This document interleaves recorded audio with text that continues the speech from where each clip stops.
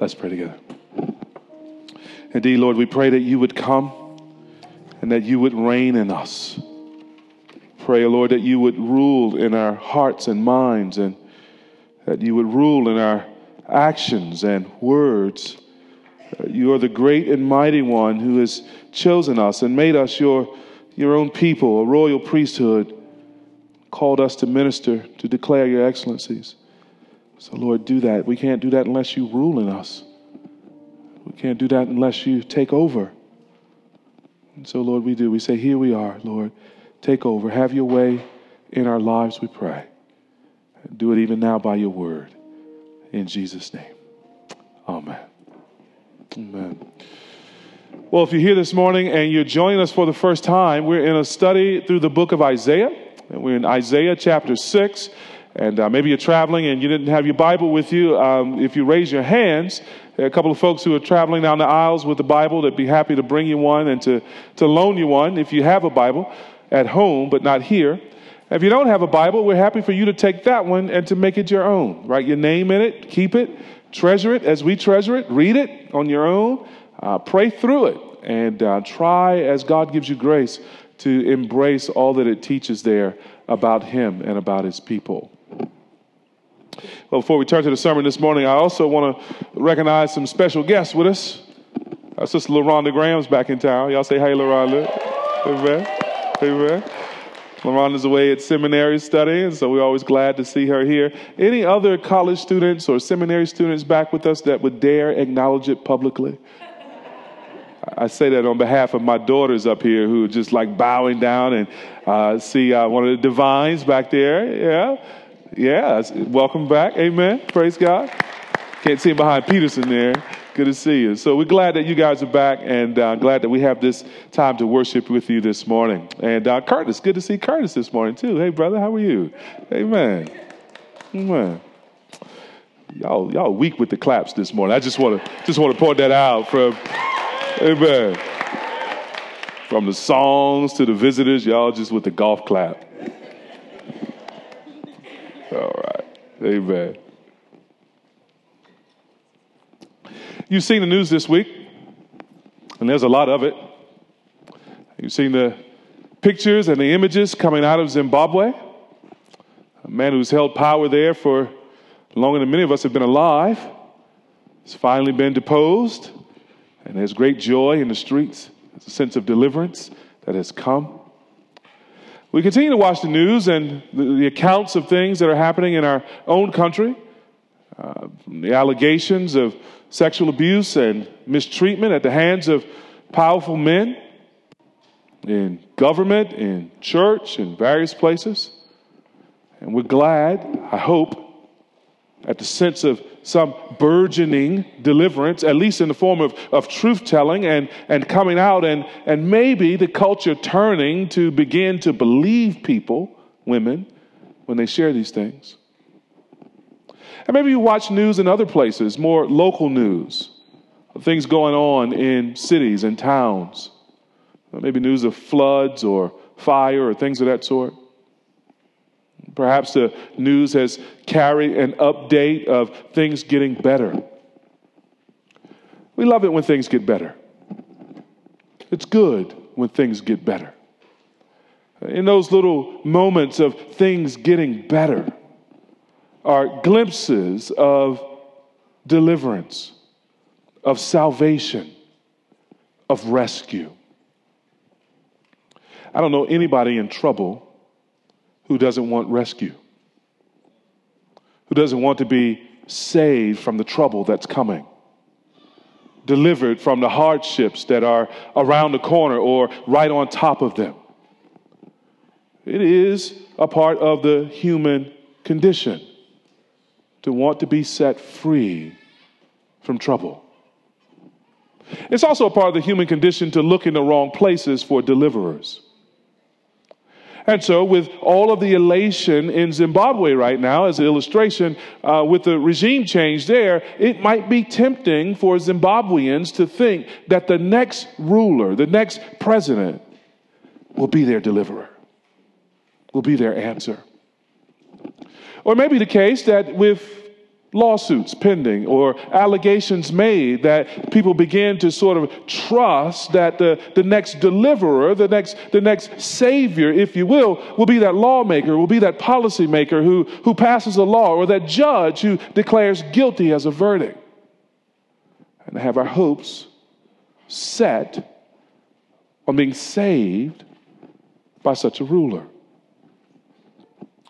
Beloved, it is also true that human beings make lousy saviors. That the salvation that we most want, the salvation that's most lasting, the salvation that really is a deliverance, well, that salvation belongs to God. And that, I want to suggest, is the main point of Isaiah chapter 6. Salvation belongs to God. And that implies at least two things. Generally speaking, it implies that all then that we need for salvation must come from God.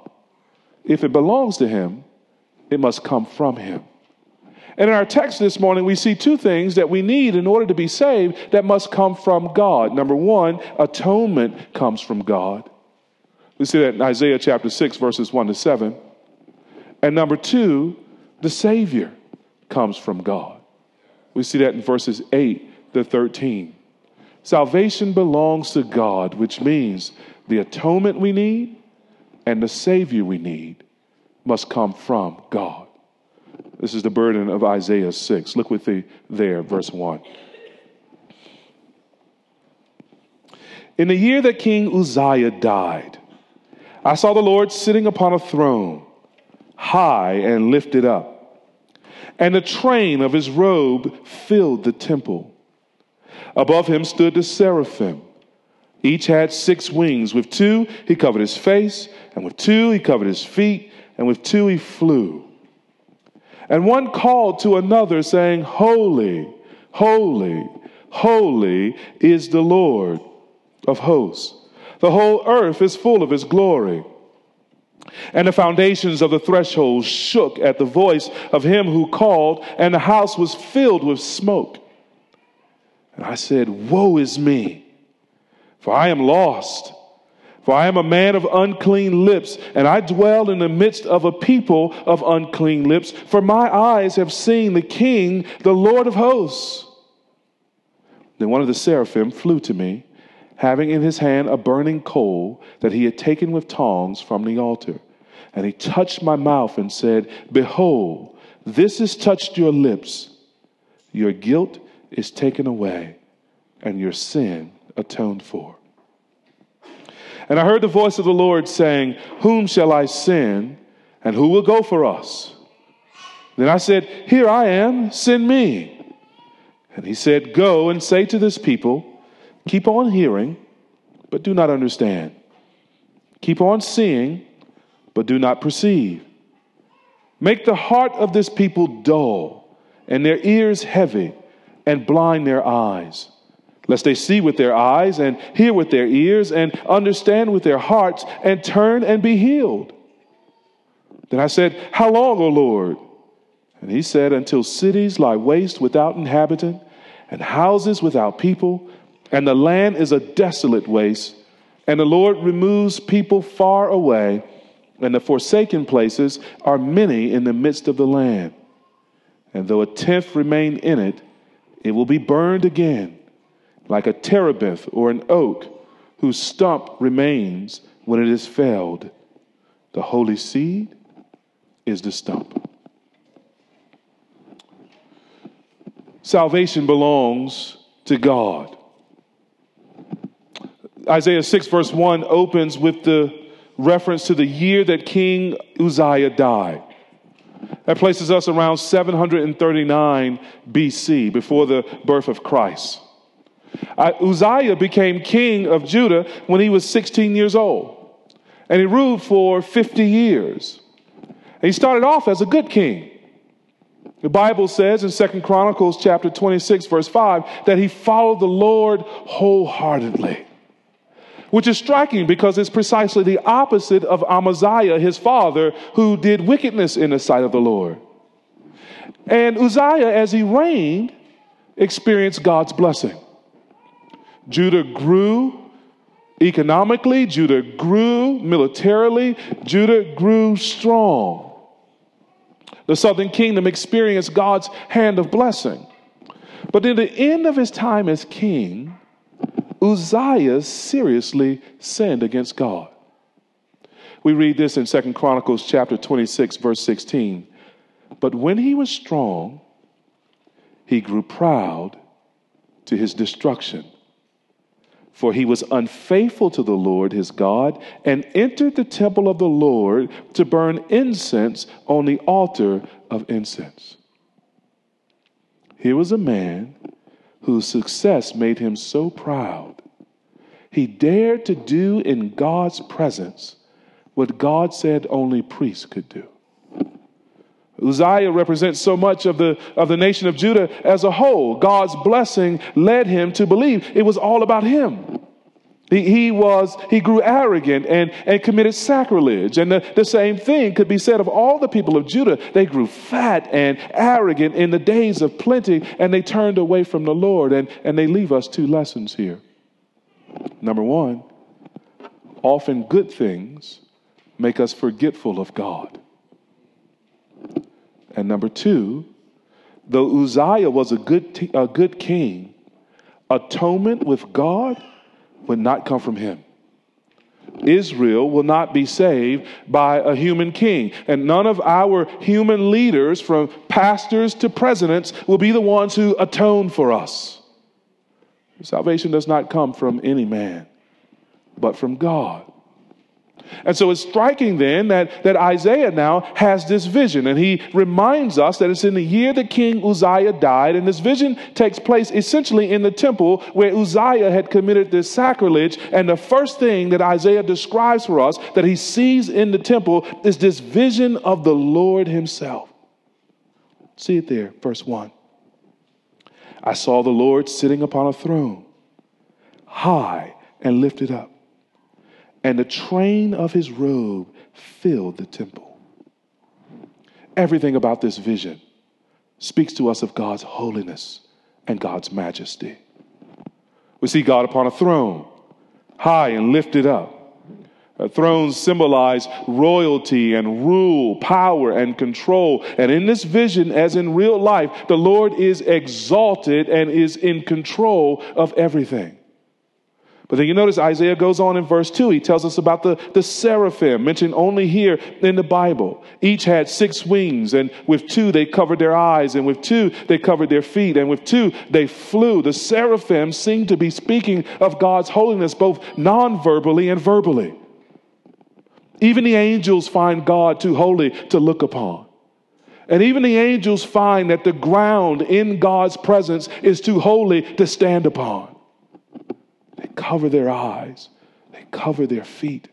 And what they declare non-verbally, they also declare verbally as they call out to each other in call and response. Holy, holy, holy is the Lord Almighty. Or you have a translation that says the Lord of hosts. Holy, holy, holy. And before God, for all of time, the angels keep declaring his holiness.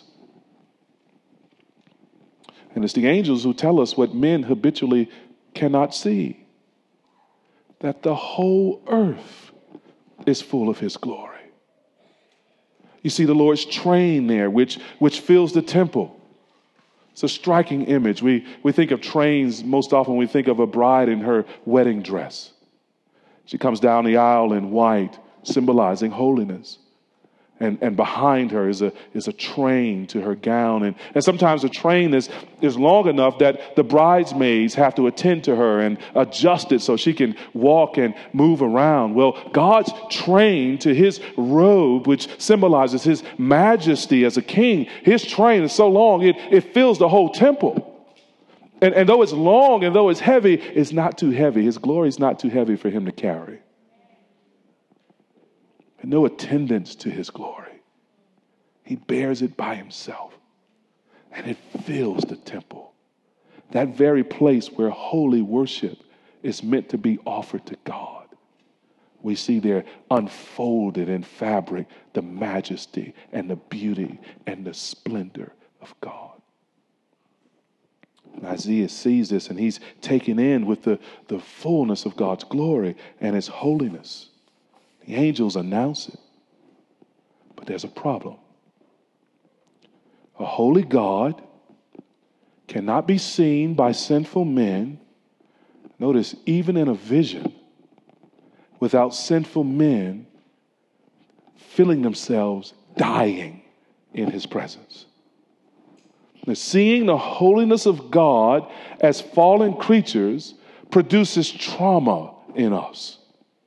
That's Isaiah's response in verse 5. Notice what he says there. And I said, woe is me, for I am lost, for I am a man of unclean lips, and I dwell in the midst of a people of unclean lips, for my eyes have seen the King, the Lord of hosts.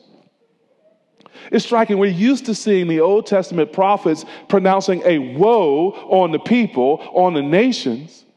We don't often see them pronounce a woe on themselves. That word which announces judgment. He says, listen, I'm judged myself. He recognizes in an instant that he's not different from the people. Oh, he's a prophet, but he needs an atonement too. He says, I am undone, and I dwell among people with unclean lips. I'm a sinner with unclean lips, just like the rest of the people with unclean lips. There's something about the purity and the radiance and the holiness of God that exposes the dirtiness of prophet and people. And having now seen the King, the Lord of hosts, I know Isaiah knows that the sight of such holiness means that he's undone. He's disintegrating. He is lost in the presence of God. The trauma of God's holiness is so terrible, the prophet fears he just might die. You might be here and you're new to the Bible, and you might think that's an overreaction. Or maybe that's some kind of bizarre reaction that Isaiah might just be a drama queen after all. He's just given to making much of stuff. Maybe that's just for effect. After all, this is a vision, and in visions, there's so much symbolism that maybe this is just a symbolic reaction. Well, you might think that, beloved, but this traumatic fear of death in the presence of God's holiness is how all the people of the Bible respond when they see God in his holiness and in the light of his holiness. They feel the corruption of their sin. If you want to, let's take a little tour of the Bible. Follow along with me. You can write these references down, or you can turn there with me. But this is precisely what we see when God gives his people his law in Deuteronomy chapter 5, verses 24 to 26. There, Moses records for us that period where God has given his law to Israel, and Israel has seen God on the mountain where Moses received the law. And Deuteronomy 5, verse 24, these are the words that are recorded for us there. Moses, speaking to Israel, said, and you said, behold, the Lord our God has shown us his glory and greatness, and we have heard his voice out of the midst of the fire. This day we have seen God speak with man, and man still live. They are marveling at that. And we know that because of what else is said. Now, therefore, why should we die? For this great fire will consume us. If we hear the voice of the Lord our God anymore, we shall die. For who is there of all flesh that has heard the voice of the living God speaking out of the midst of fire as we have, and has still lived? Whole nation encountering God in his holiness, just hearing his voice, fears for its life. Or consider Moses himself. If you look with me at Exodus chapter 33, verses 18 to 23, record that section many of you will know well, where Moses is begging to see the glory of the Lord. And you'll recall that the Lord tells him these words in Exodus 33, beginning in verse 19. And he said, I will make all my goodness pass before you, and I will proclaim before you my name, the Lord. And I will be gracious to whom I will be gracious, and I will show mercy on whom I will show mercy. But, he said, verse 20, you cannot see my face, for man shall not see me and live. And the Lord said, behold, there's a place by me where you shall stand on the rock, and while my glory passes by, I will put you in a cleft of the rock, and I will cover you with my hand until I have passed by. Then I will take away my hand, and you shall see my back, but my face shall not be seen. To appear before the grace of God, or the face of God, in all of its unmediated holiness, would mean the annihilation, the destruction, the death of sinful creatures. It didn't just happen to Moses, but consider Gideon. Judges chapter 6, verses 21 to 23. The angel of the Lord has come to Gideon, and he is calling Gideon basically to become a judge, a leader in Israel. And Gideon is having this conversation with the angel of the Lord. He at first doesn't know that it's the angel of the Lord. And he's talking about all of his weaknesses and insecurities. And we come to this part in verse 21 of Judges 6. And this is what we read. The angel of the Lord reached out the tip of the staff that was in his hand and touched the meat and the unleavened cakes. Gideon had decided to make an offering to God after hearing this calling to serve God. So the angel had touched that offering, and notice fire sprang up from the rock and consumed the meat and the unleavened cakes, and the angel of the Lord vanished from his sight. Verse 22, then Gideon perceived that he was the angel of the Lord. And Gideon said, alas, O Lord God, for now I have seen the angel of the Lord face to face. He's saying that for fear of his life. Verse 23, the Lord said to him, peace be to you. Do not fear. You shall not die. It's what should have happened, except for God's mercy. While we're in Judges, look over to Judges chapter 13. There we see a man named Manoah and his wife. The angel of the Lord has appeared to Manoah's wife and told her that she's going to have a special son. She tells her husband, and the husband like, oh, okay, cool. They don't know really what's up, who this stranger is. They don't know it's the angel of the Lord. The angel of the Lord comes to the lady again and tells her the same thing. This time she runs to get her husband, Manoah, and they come back out in the field to meet him, and he explains to husband and wife what the Lord's plans are. And so they decide in verse 19 to make an offering of a young goat and a grain offering, and they put it on the rock to the Lord, who had told him that his name was Wonderful, the one who works wonders. And Manoah and his wife, verse 19, were watching. And when the flame went up toward heaven from the altar, the angel of the Lord went up in the flame of the altar. Now Manoah and his wife were watching, and they fell on their faces to the ground. The angel of the Lord appeared no more to Manoah and to his wife. Then Manoah knew that he was the angel of the Lord. And Manoah said to his wife, we shall surely die, for we have seen God. His wife said to him, praise God for wives.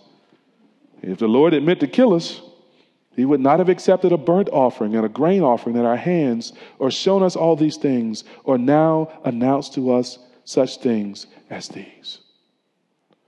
We can add to that list Daniel, in Daniel chapter 10. We can add to that Peter, after the Lord caught those fish miraculously, and Peter fell down at his feet and said, depart from me, for I'm unclean. We can add to that the Apostle John, who, seeing not God but an angel, fell down at the angel's feet for the glory and the magnificence of those angelic beings.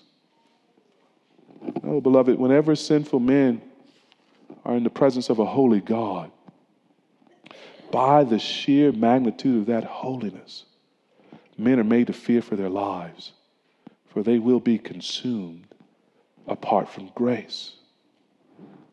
And there's a lesson in this. Man cannot save himself. Kings won't save us, and we won't save ourselves. We will never be good enough or holy enough to match God's holiness. And the moment we enter the presence of God, hoping to be holy through our own goodness and works, we will die in the radiance and splendor of his face. This is why man is lost. This is why Isaiah cries out, woe is me, for I am lost. He knows that unless his sins can be covered, unless there's an atonement that's made, that he, like all other people, will be consumed in the holiness of God. And this is why every sinner needs to recognize, everyone who does not yet believe in Christ, that they too are lost in the presence of this holy God unless they have atonement. The only way to see God without being killed by God is to have a sacrifice made for us. That's why in most of those other scenes that we read from Judges, for example, we see there an offering being made to God, a grain offering, a sin offering. And that's what we see in Isaiah chapter 6 when we talk about the angel, the seraphim in verse 6, taking the coal off the altar and bringing it and touching it to Isaiah's lips and announcing atonement has been made for you. Atonement is an offering that covers our sins. And some people define it by simply breaking the word apart. That where atonement is made, we have at one-ment again with God. It's the kind of sacrifice that makes us at one with a holy God by covering our sins and bringing us near to him. And again, that's what we have here in Isaiah 6 and those beautiful words in verse 7. Your guilt is taken away and your sin atoned for. What a wonderful thing. Isaiah confesses his sin in verse 5. The Lord cleanses his sin in verse 7. And we see where atonement comes from. It comes from God. It is God who cleanses us and covers us. It is God who makes us at one with himself again. And we need this atonement, every one of us. We must receive it in the proper way. It's not by getting ourselves right that we find atonement with God. It's by confessing our sins and crying out to God. Notice as one commentator puts it, it is only after he has confessed his sins that the seraphs come with God's word of forgiveness. This is always the order of Scripture. First comes confession, then comes atonement. Atonement coming from God and not ourselves. That same writer says this, the coal is applied to Isaiah's lips, the very part he found sinful and unworthy. God takes the initiative to find a way to forgive our sins. That's such good news. The very part that makes us unclean before God, whether it's our lips or our heart, whatever the particular sin, whatever the besetting struggle, whatever the active rebellion, God makes atonement for that very thing. That it might be cleansed, that its sin might be covered, and we might be at one with him again. Salvation belongs to God because atonement comes from God. But now there's another thing here. We need this atonement, and we also need a Savior, and that Savior too comes from God. God never saves a person to leave them on the sidelines watching the game. God saves us because, in the words of Titus 2, verse 14, he wanted a people for his own possession who were zealous for good works.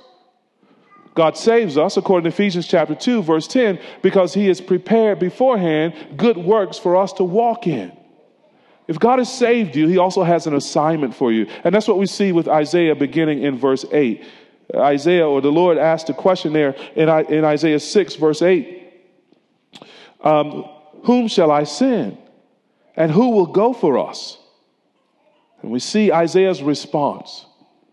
It's really amazing that God, who is holy and infinite, would be pleased to speak to humanity at all. But then twice as amazing that he would speak to us through another human instrument. It pleases God to appoint prophets and preachers that speak to his people and to ask this question, who will go for us? And Isaiah volunteers. He says, here am I, send me. And that's precisely the right response, beloved, for anyone who has God atoned for their sins and have come to recognize something of God's matchless holiness.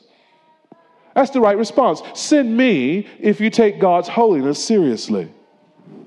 Send me is the cry of every saint who recognizes the beauty and the majesty of God. And send me is the cry of every saint who loves people and want other people to come to know this God. And send me is the response of everyone who knows that their lives have been purchased by God and that they're now servants of God. And it's a great privilege to be a servant of the living God. Send me is the response, is the cry, is the voice of faith that believes God's commands are good and ought to be obeyed even at great cost. See, you see Isaiah here going from being woe is me to having his lips cleansed to now saying, send me. I'll go for you, God. That's the attitude of all true followers of God.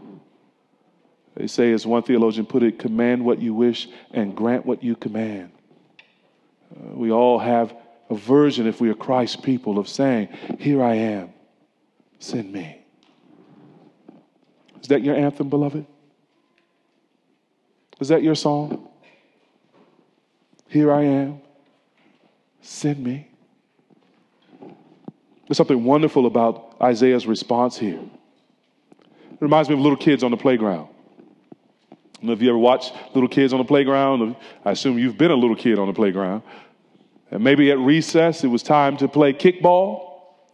And the captains were chosen.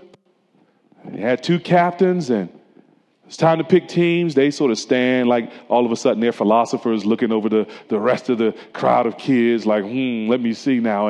And what do all the little kids do? Ooh, dude, pick me, dude, pick me. Right? There's this excitement. I want to be chosen. I want to be in a number. I want to join a team and play my part. And you know, there's some complexity to this story too, because on the playground, sometimes not all the captains are created equal. Sometimes you got a captain who's really good. Sometimes you got a captain like, I'm sure I want to play for that dude, right? And so when it's time for him to pick, you start kicking rocks and you get quiet. You try to be invisible, right? You act like you don't want to play. And then when the other guy goes, choose me. Isaiah strikes me as a man who knows that God's team is the winning team, that God is the best captain.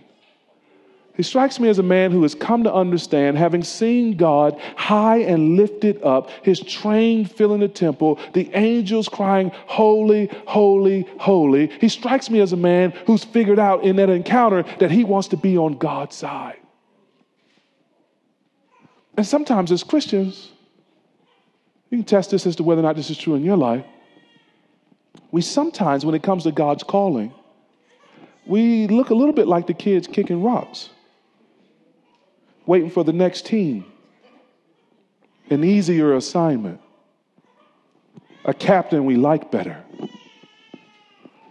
That's not how Isaiah responds, and that's not how God would have us respond. God would have us see him in his glory and his beauty and his power and majesty and go, ooh, choose me, send me. I want to do your work, Lord. I want to do your bidding, whatever it costs. Is that you, Christian? Do we believe God's side is the winning side?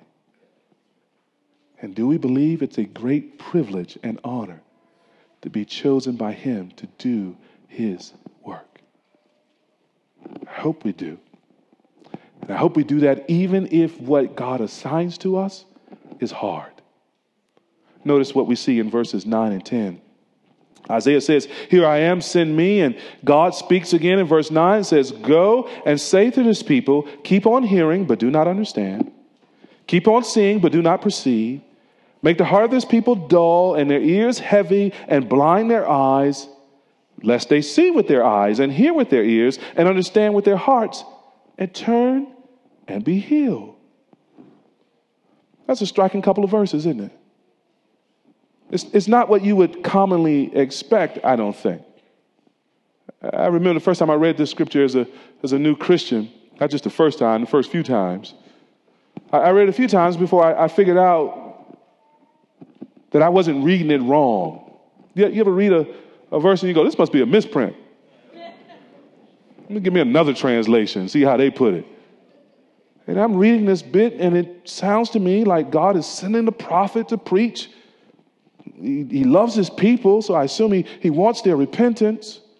But then you read verse 9 and verse 10, and it's clear that their hearts are dull, their ears are heavy, their eyes are blind, because God wants it that way. He even says, lest they see with their eyes and hear with their ears and understand with their hearts and turn and believe. And you're thinking, God, I thought that's what you wanted. I thought that's why the preacher goes and why you send the prophet. But keep in mind, this text is coming at a point where God has decided he's going to judge Israel for their sins. Their hearts have been dull, their ears have been stopped, their eyes have been blind a long time before this point. And now God is affirming them in their blindness, in their hardness, in their deafness. God is, in that sense, sending the judgment, the first wave of the judgment, in this hardening of their hearts. It'd be some years later before I would be able to accept a passage like this. I would be kicking and screaming against it, trying to make it fit my conception of a God who was only love and always only wanted forgiveness. And this seems really mean. But God is holy, beloved. And he's just. And he's righteous. And he will not always put up with sinners in their sin. I had to come to accept 3 or 4 things about a text like this. Number one, God's sovereignty reaches even the human heart. He's not just a ruler of events and things out there, but he's rulers even over what goes on in our heart. He grants mercy to whom he wills, and whom he wills, he hardens. He's warned Israel repeatedly, and they've not repented. And so God is not obligated to continue to be patient. He has a limit. When his patience is up, then comes his judgment. And that judgment includes, like Pharaoh, a hardening of heart with sin. Again, beloved, this means we can't save ourselves. Salvation belongs to God. But secondly, God is not fooled by human excuses either. We've gone through 5 chapters where God has been sending a prophet to Israel saying, repent and turn back to me. And they are heavy-hearted and dull of hearing and blinded in eyes. And sometimes, beloved, sinners think they fool God. And we may fool ourselves, but we don't fool God. And God is not mocked. People hear the gospel and they hide behind things that they don't understand because they don't want to understand them. People ask questions like, what about those who have never heard? As a way of avoiding the fact that they are now hearing. When you point out Isaiah 6 and God's plan to send people to the nations, well, then they got other objections. I don't want to go to Africa. I don't want to go to God. No, I ain't got all that mission stuff. Proving they weren't really concerned about people who had never heard. Their objection was disingenuous. And when some people hear about the love of God for them, they share their hearts are dull by going on to hide behind suffering and evil and other philosophical objections. They don't really have these questions. These are simply the kinds of things people say when they see but have no sight, hear but don't want to understand, when their hearts are heavy and dull. That was Israel's problem. And that's the problem of many people today. Matthew Henry says this, many hear the sound of God's word, but do not feel the power of it. And that's because they refuse the power of it. Even this morning, some are being appealed to by God, are being drawn by God. Maybe it's the vision of his holiness and the awareness of your sin. Or maybe it's the promise of atonement and a sacrifice that comes from God and that you simply receive by faith. And you feel the Lord pulling on you. Are you refusing that pull? Are you stiffening your neck, straightening your back? Are you straightening your arms? Are you manufacturing excuses and objections and reasons why you shouldn't just yield to God and trust in him?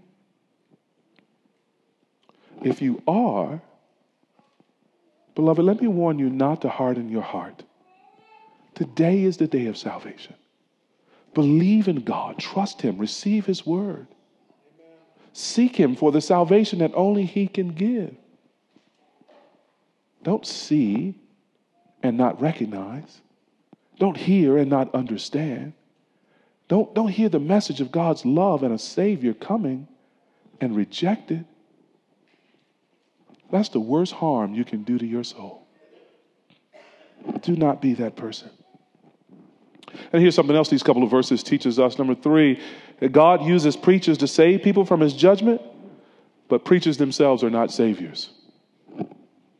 Isaiah goes with the message, but notice the results are up to God. The results are not accomplished in Isaiah's strength or Isaiah's eloquence. God is telling him, you're going to preach to this people Israel, and I'm going to make their hearts hard, and they are not going to believe. You are simply going to have to preach God's word, but the power to save remains in God's hands. And finally, God measures success differently from men. Isaiah 6 teaches us that the success of any ministry should not be measured in the responses of the people. A man is not a successful preacher because a lot of people are yelling amen. A man's not a successful preacher because thousands of people get saved. A man's not a successful preacher because somebody invites him to speak at their conference or some such thing, and there's an outward response to the preaching of the word. That's not how God defines success. Man may define success that way, and we may be carried away, heaping to ourselves our favorite preachers and teachers because in some measure we find them to be, in a human sense, successful. Well, if that's what success is, Isaiah is a failure from day one. But Isaiah's no failure, and the people do not repent in masses, and they are not shouting, amen, we agree with you, Isaiah. Very often they are opposing him and resisting him. So what does God think of Isaiah? God thinks Isaiah is successful because Isaiah does the one thing that God requires of anyone who handles his word. God defines success in the words of 1 Corinthians 4, 1 and 2. Any of you who aspire to be preachers or aspire to be elders, any of you who want to minister God's word to children or among women or in whatever context, commit these words to memory. Write them on your heart. Dedicate your ministry to this. This is what Paul says about his own ministry. Isaiah 4, 1 and 2. Paul says, this is how others should regard us. As servants of Christ, and stewards of the mysteries of God, meaning God's word and the gospel. Then he says this, verse 2, moreover, it is required of stewards that they be found faithful.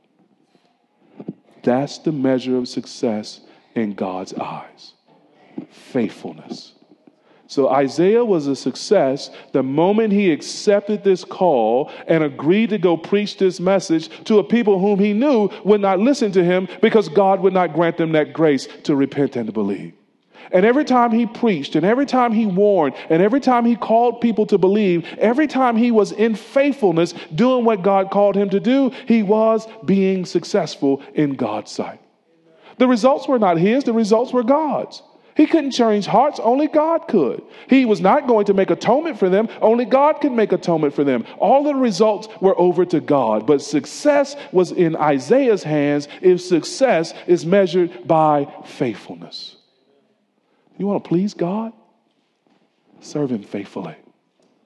Do what he told you to do, when he told you to do it, how he told you to do it, with a glad heart. Be faithful.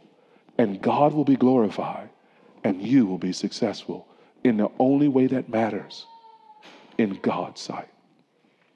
So Isaiah preaches this message. He goes before the people, and he makes Christ known. But he has this question. Notice there at the end of verse 10, or in verse 11, how long, O Lord?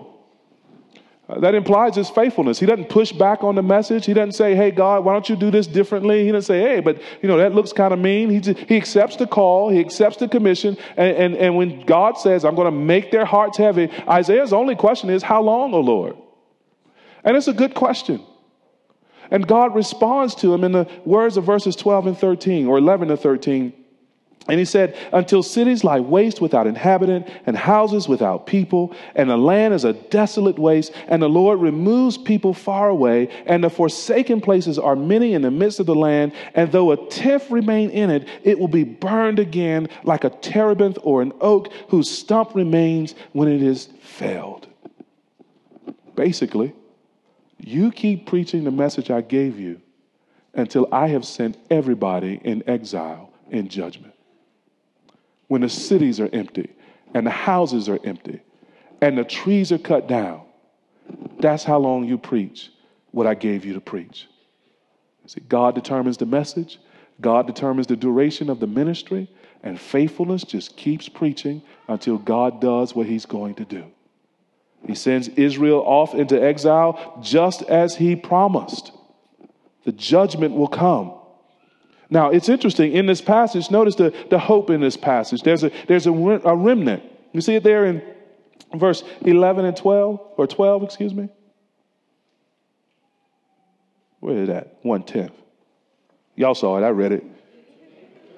13. God says there will be a tenth that remain who prove faithful to God. There'll be some small leftovers in the land. They will not bow the knee to idols, and though they are affected by God's judgment, I mean, the whole nation suffers. Israel is gone. There is no country there. Everything is desolate, and they suffer the effects of God's judgment. Notice, they are nevertheless preserved by God. They are kept by God. They will not be defeated, but ultimately spared. And this is the case with all who put their trust in the Lord. Consider the image that's used here. They'll be like trees cut down to a stump. The tree is gone, but there's left the roots beneath the ground and a small part of the base of the trunk. That remnant will not be the Savior. They only symbolize the Savior. Look at the last line, verse 13. The holy seed is the stump. The seed, of course, means child or offspring. The word is singular, seed, not seeds, plural. So it refers to one child, one special child who is holy. Not like Israel, not like Judah, not like even like the remnant. The seed will truly be holy the way God is holy in the vision of verses 1 to 7. And the seed is also a stump. This Savior whom God sends will be both what gives life, the holy seed, and what suffers death, what remains after the tree is cut down, the stump. The Savior, paradoxically, will be what is cut off, but also what is life-giving. Will be what suffers death, but also gives life. Isaiah 6 comes together in the New Testament in John chapter 12. I feel like you can turn there as we conclude. For John is wrestling with the fact that Israel is rejecting Jesus. And he's attempting to explain to the early Christian church in this gospel and all of us who read it today why that is the case. In John chapter 12, John records a scene where Jesus has been preaching the fact that he must be lifted up. He must be crucified, buried, and resurrected. And verse 36 picks up the action, and this is what we read in John chapter 12, beginning in verse 36. When Jesus had said these things, he departed and hid himself from them. Though he had done so many signs before them, they still did not believe in him, so that the word spoken by the prophet Isaiah might be fulfilled. He quotes first from Isaiah 53, Lord, who has believed what he heard from us, and to whom has the arm of the Lord been revealed? Therefore they could not believe. For again, Isaiah, now he quotes from Isaiah 6, verse 10. For again, Isaiah said, he has blinded their eyes and hardened their hearts, lest they see with their eyes and understand with their heart and turn, and I would heal them.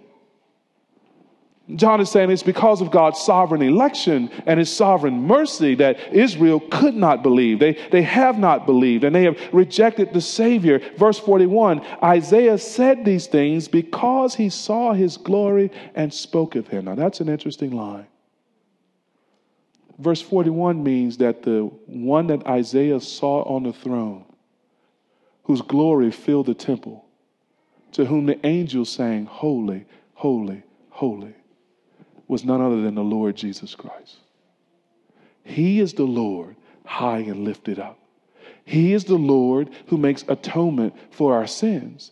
He is the stump and the root of Jesse, who was to come from the remnant of Israel and bring salvation, not just for Israel, but for all the nations and all who would believe in him. Isaiah is looking down the time, the corridors of time, over 700 years.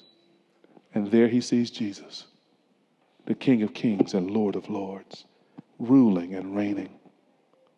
John goes on to say in verses 42 and 43, nevertheless, many of the authorities believed in him, but for fear of the Pharisees, they did not confess it, so that they would not be put out of the synagogue. For they loved the glory that comes from man more than the glory that comes from God. Though Jesus makes atonement for our sins on the cross, and though on some level they believed, they preferred to identify with men more than with God. Though Jesus' blood shed on the cross atones for our sins, it covers our sin and makes us at one again with God, they would rather be at one with the rulers of the synagogue than with the ruler of heaven and earth. And though through faith in the Lord Jesus Christ, we are reconciled to God and made righteous in God's sight, and God becomes our Father, they prefer the applause of men rather than the approval of God. And even though Jesus gives life through his resurrection to everyone who believes in him, eternal life, a life of love and joy, they would have rather the welcoming and the approval at a synagogue service than the welcome and the approval of God in his kingdom. They made a foolish bargain. They feared men more than they feared God. And in fearing men more than they feared God, they proved they didn't really fear God at all. To have a share in God's glory, just consider that for a moment. To have a share in God's glory must be the highest reward possible to human creatures.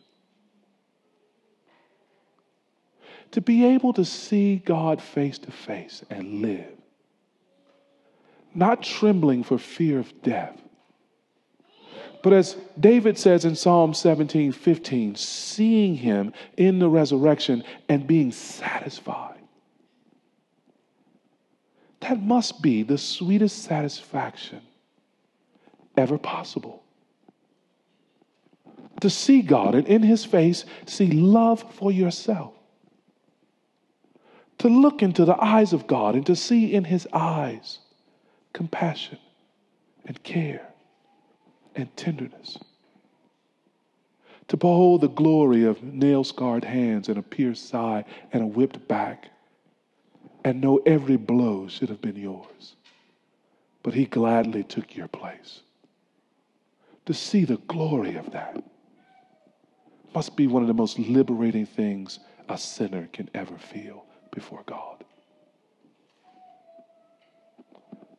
But these men prefer the glory that comes from men rather than glory that comes from God through the only Savior who comes from God, who makes the only atonement that covers our sin. If you're here this morning and you're not sure you want to follow Jesus publicly, and you're shrinking back for fear of men, don't do it, beloved. Don't do it. Don't let the look of men make you afraid to associate with Jesus. Instead, forget the faces of men and remember the face of Jesus, the one who bled and died and suffered for you, who rose again from the grave to make you at one with God and to cleanse you of all of your sins, all of them particularly, to make you righteous before God, and to give you eternal life. Remember his face. Want to identify with his glory. Behold him in his holiness and love him. Believe in him. Forsake men and forsake sin so that you might have a Savior, the Lord Jesus Christ. There's no love like his. There's no glory like his. There's no hope of salvation apart from him.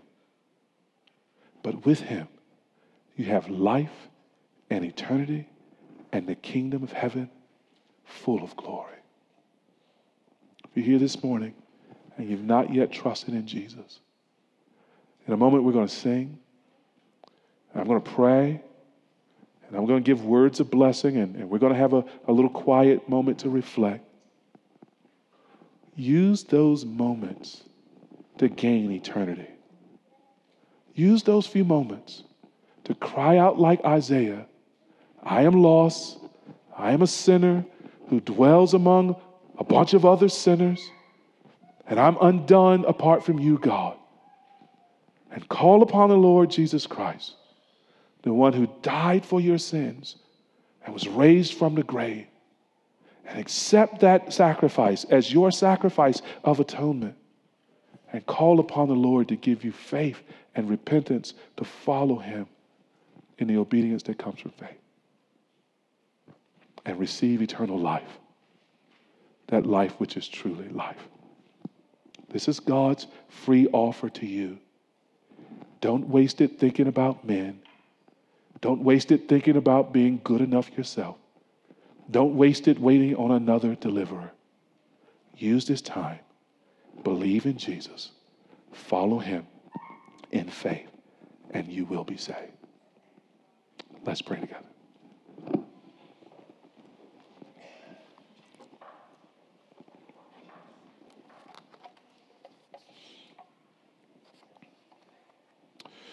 Oh God, how I pray that you would give us grace right now to cry out, here am I, Lord, send me. I pray that you would give us grace if we are not yet Christians to cry out, here I am, Lord, accept me. Accept me, not because of what I have done, not because of what rulers promise. Accept me because of what Jesus has done. And his death on the cross to atone for our sins, and his resurrection from the grave for our justification. Oh Lord, grant grace to someone now, right now, even now, to call upon your name and to be saved just as you promise. Lord, do not, I pray, send dull hearts and blind eyes and stopped ears. You will be glorified if you judge us for your sins, but you will be glorified all the more if you save us and give us hearts of praise. So open eyes that they might see Jesus, and unstopped ears that they might hear your word, and Lord, lift dull hearts that they might be alive to you. And grant saving faith to someone even now. And for your people who have already trusted in you and believed in you, Lord, grant us a heart to go for you. To go across the street to our neighbors, to go across town to others in the city, to go across oceans, O Lord, and rivers, to go to the four corners of the globe, to make your excellency known, to proclaim your mighty works, to proclaim the beauty of your name and the glory of your face and the wonder of your salvation. O Lord, send us from this place. Send us, O Lord, across the street and across the globe for the glory of your name. And let us be successful in your sight, worrying only about being faithful, not about the opinions of men. Help us, O Lord, we pray. We can't do this unless you help us. We can't go unless you send us. We can't see the fruit of conversion unless you save. Salvation belongs to you. Oh Lord, use us to give it to others, we pray. In Jesus' name, amen.